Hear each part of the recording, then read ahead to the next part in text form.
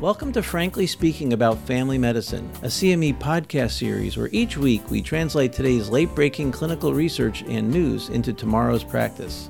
I'm Frank Domino, professor in the Department of Family Medicine and Community Health at the University of Massachusetts Medical School and editor-in-chief of the 5-Minute Clinical Consult series. Be sure to visit primed.com/podcast after the discussion for more information about today's article and to claim CME CE credit. So Susan, Mackenzie's an 18-year-old female. Yes.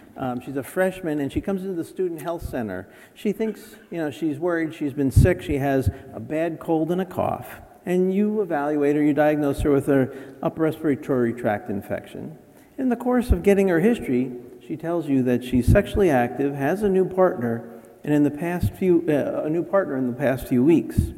She uses a progesterone implant for contraception and admits that she uses condoms occasionally.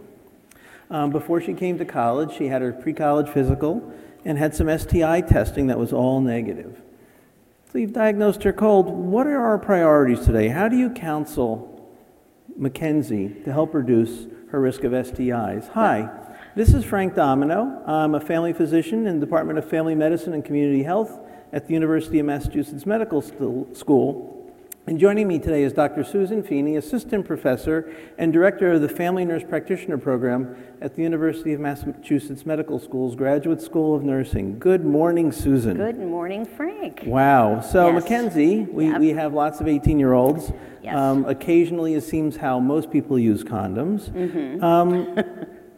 Tell me, the U.S. Preventive Services Task Force just took a new stand on how we should be counseling Mackenzie to help prevent the transmission of STIs. What did they say? Well, it was very interesting because I was, the task force is very thoughtful and they don't make decisions lightly. And they came out and basically gave a B recommendation that intensive counseling is a very effective way to prevent transmission and acquisition of STIs, and especially in the high-risk groups of 15 to 24-year-olds, right, which Mackenzie's right smack dab in the middle.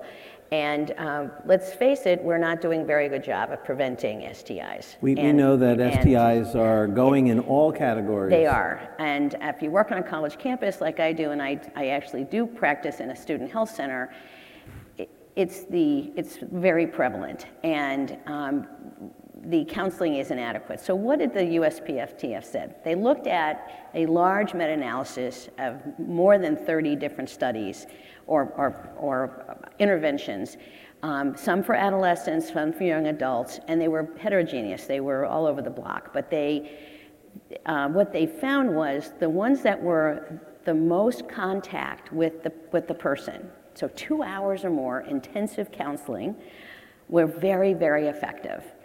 Moderate intensity was somewhere between 30 minutes and 120 minutes of contact was effective, but not as effective as the high intensity, and anything under 30-minute intervention was less effective.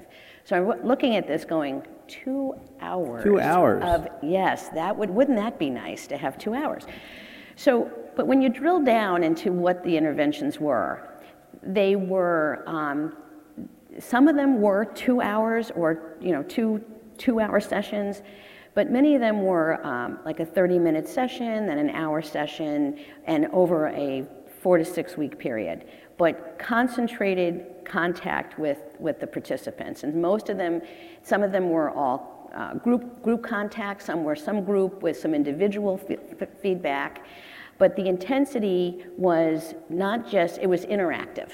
So most of these programs that were the moderate to high intensity had counseling. So it wasn't just sitting down going, here's the STIs, put on a condom, have a nice day. It was, let's talk about what you know, what are your deficits, let's tell you the real deal here on how you get an STI, what the impact is on your life and how you transmit it.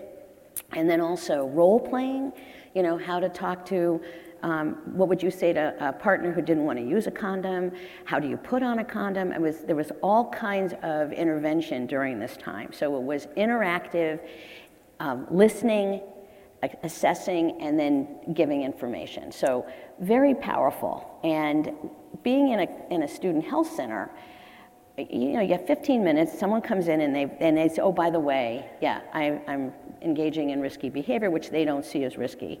And, you know, it's totally inadequate. So on one hand, this felt like, oh dear Lord, how this is wonderful, but how do we do this? Well, I'm glad to hear that it can be done in an asynchronous fashion, yes. that they can do a little bit now, a little bit later, maybe Right. some of it's web, some of it's interpersonal. Right, right. Yep, that is encouraging.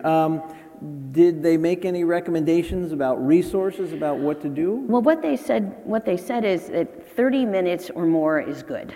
So that don't make yourself crazy with you have to do this 2 hour, but 30 minutes of some kind of contact. So they talked about videos, modules.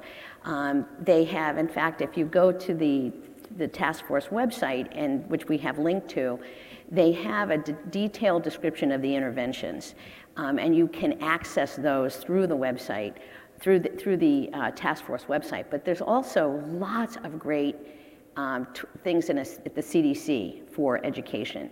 And so using these on your patient portal, you know, giving some videos on STIs, and then following it up with your contact with the patient. It isn't so much that please watch this, check a box. It's then when you come back, let's talk about what you saw. And what was really interesting was the concept of the role playing, is bringing that into the office. Well, let's talk about that. So, how do you role play about Mackenzie's boyfriend not wanting to use a condom? What would you say? Well, first of all, what I usually say is, so you talk about using them occasionally. When do you decide to use them, and when do you decide not to use them? So try to figure out, is it her reluctance? Is this his reluctance? Where is it coming from? You know, I always have my antenna goes up when I have a young woman who says, my boyfriend doesn't like to use condoms. That sometimes can be an indication of an asynchronous power struggle, that there could be an abusive relationship. But if it's really like, you know, it's a hassle, then it's like, okay, let's talk about what you can get that will affect your life from this day on. Mm-hmm. That you know, you may not want to go through the trouble of using a condom, but you could get a virus or a disease that will stay with you for your life and impact your fertility and impact your length of life and health.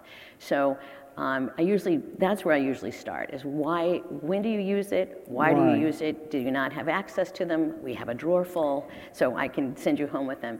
And then talk, if they say, well, it's a little awkward, then say, look, well, let me talk to you. Like, if I say to you, I don't want to use a condom, you're the one in the power. You're the one who can say, I need to protect myself. And I always say that, look, you know, I don't care if they come out and say they've been tested yesterday. You know, first of all, maybe they were, maybe they weren't, but they could have acquired a disease last night that would not have been showing up on a test.